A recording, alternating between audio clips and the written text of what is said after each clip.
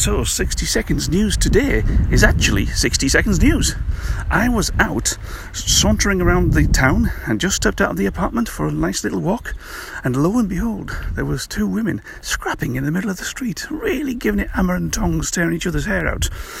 So I sauntered down in a Clint Eastwood casual type manner, and I said, "Excuse me ladies, you'll have to stop this," and stepped between them, and they parted like the Red Sea. It was as if I knew what I was doing, like I was some kind of policeman. So they separated for a matter of seconds, and then they were at it again, and there was another lady with them, and they were on the phone, and it was all about a car, and it was all about somebody attacking somebody else, and I tell you what, it was dramatic stuff, but in the end, managed to sort them out and keep them apart, and then the police arrived and they took over, and I was quite happy for him to take over. It was getting a bit fractious at one point. So that's it. That is 60 Seconds News. Way.